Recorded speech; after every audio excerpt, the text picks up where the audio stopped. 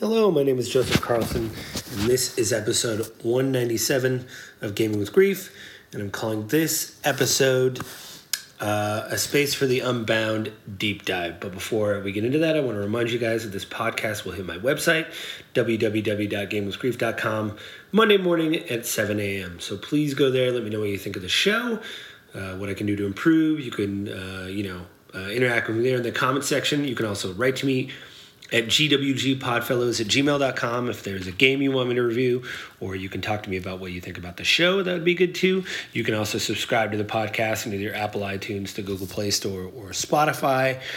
And what else? Oh, you can find me on Twitter at JustLittleJoe. So let's just quickly talk about the elephant in the room.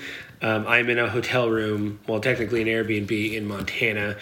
So hopefully, this episode goes up without a hitch.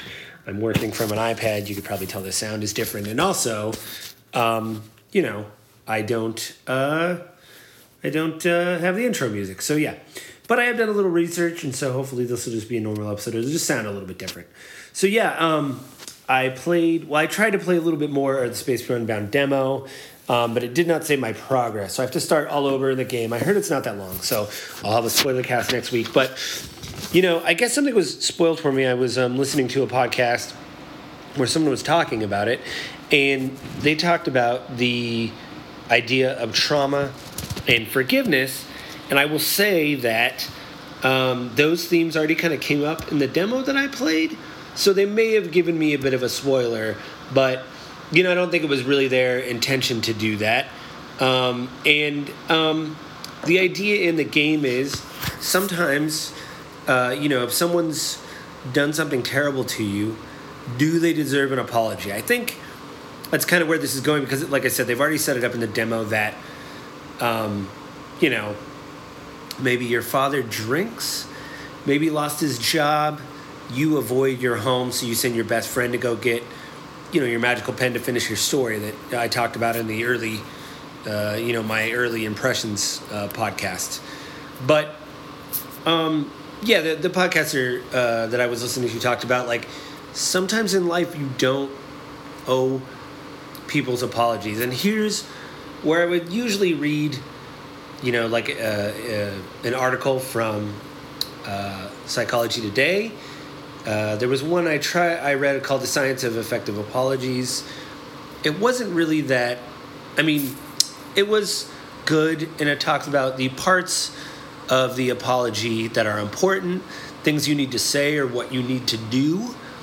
But, if someone is wronged you in life, and if that wrong is so bad, do they deserve, you can always reach out and try to apologize to someone, but do you have to accept the apology? There's a lot of things in life, like we read about terrible things in the news all the time that happen to people, whether it be sexual assault, just physical assault, car accidents.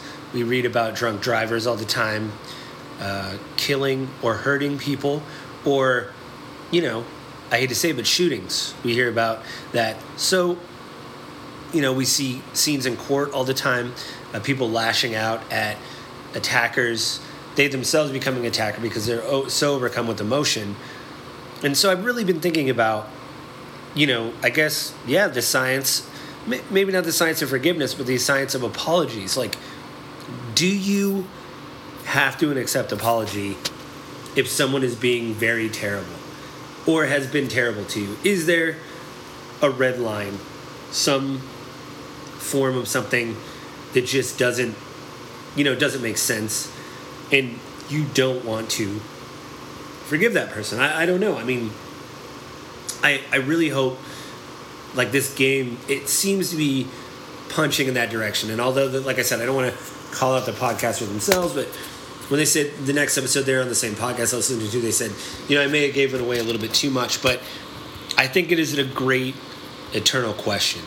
And if this game is able to deal with these kind of issues, I'm very excited. Again, one of the reasons why I wanted to play this game is because two people that I trust their reviews very much kind of went out on a limb and said that they finished the game and basically cried. Now, here's the deal. I don't hope that I cry, but it has happened. Before Your Eyes was a game that just wrecked me, and I guess I'm ready to be hurt. I don't know if that's the right. You know what? I don't want to be hurt, but I'll say this. If this game can pack a punch, then I think that, like I've said with a lot of like me doing this podcast and everything, it is amazing to me that, you know, people are able to use the medium of video games to tell these incredibly strong stories, and sometimes they fail. I mean, I hate to bag on it a lot, but Gotham Knights was just an example of a AAA game that didn't do Grief well. I think The Last of Us was a game that did Grief really well, a big AAA game. I think that trying to think of another one that did really well. I mean, my game of the year, That Dragon Cancer. I mean, the game was amazing in what they said. You know, I may have been colored by the documentary, but still, people that are saying, there's something about trauma and pain and difficulties in life where you have this urge. I think most people have an urge to share what happened with them. And the word brave gets thrown around a lot. But if you are dealing with something that's truly terrible and you find a constructive way to share that, you know, without hurting people around you and really getting to the deep feeling of how you feel, then, you know, I don't think anything bad can come of that. And it seems like this game is really dealing with stuff like in the very beginning sections. I think I talked about it in my early impressions, that the idea that you don't want to share your work because you're afraid people will laugh at you. In fact, this may be a little bit of a side thing, but I've been playing a lot of D&D lately, which has been great. So I've been watching a lot of YouTube videos on, you know, how to be a good DM. I take long breaks between DMing and playing and all that kind of stuff. So it's been really informative, but I heard an interview last night with Matthew Mercer, who's of Critical Role. He's probably like one of the best known DMs out there, and he talked a lot about imposter syndrome and just wanting to be better and wanting to do better, and, you know, not having any, like, I don't know if I want to say grand illusions, but he knows that he's telling a story, but that those stories can be powerful.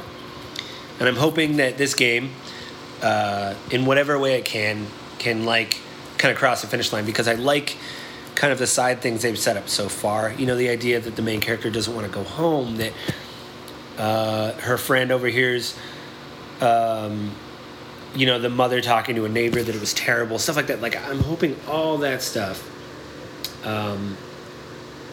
comes up, gets resolved, and it may ugly cry.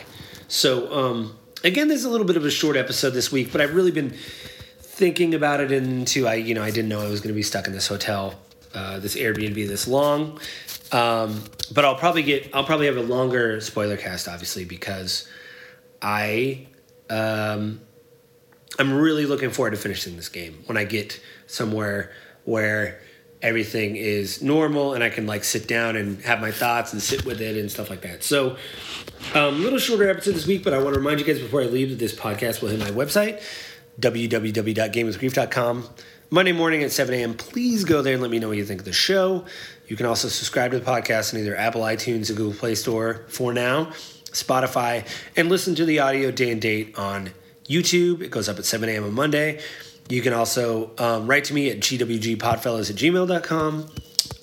And you can find me on Twitter at justlittlejoe. And with that, again, it's a little shorter episode this time, but I hope that, you know, I'm really able to dig deep into it, and these are kind of strange circumstances, and I kind of found out in a hurry that I had to be here, which is nice. It's a very nice Airbnb, don't get me wrong.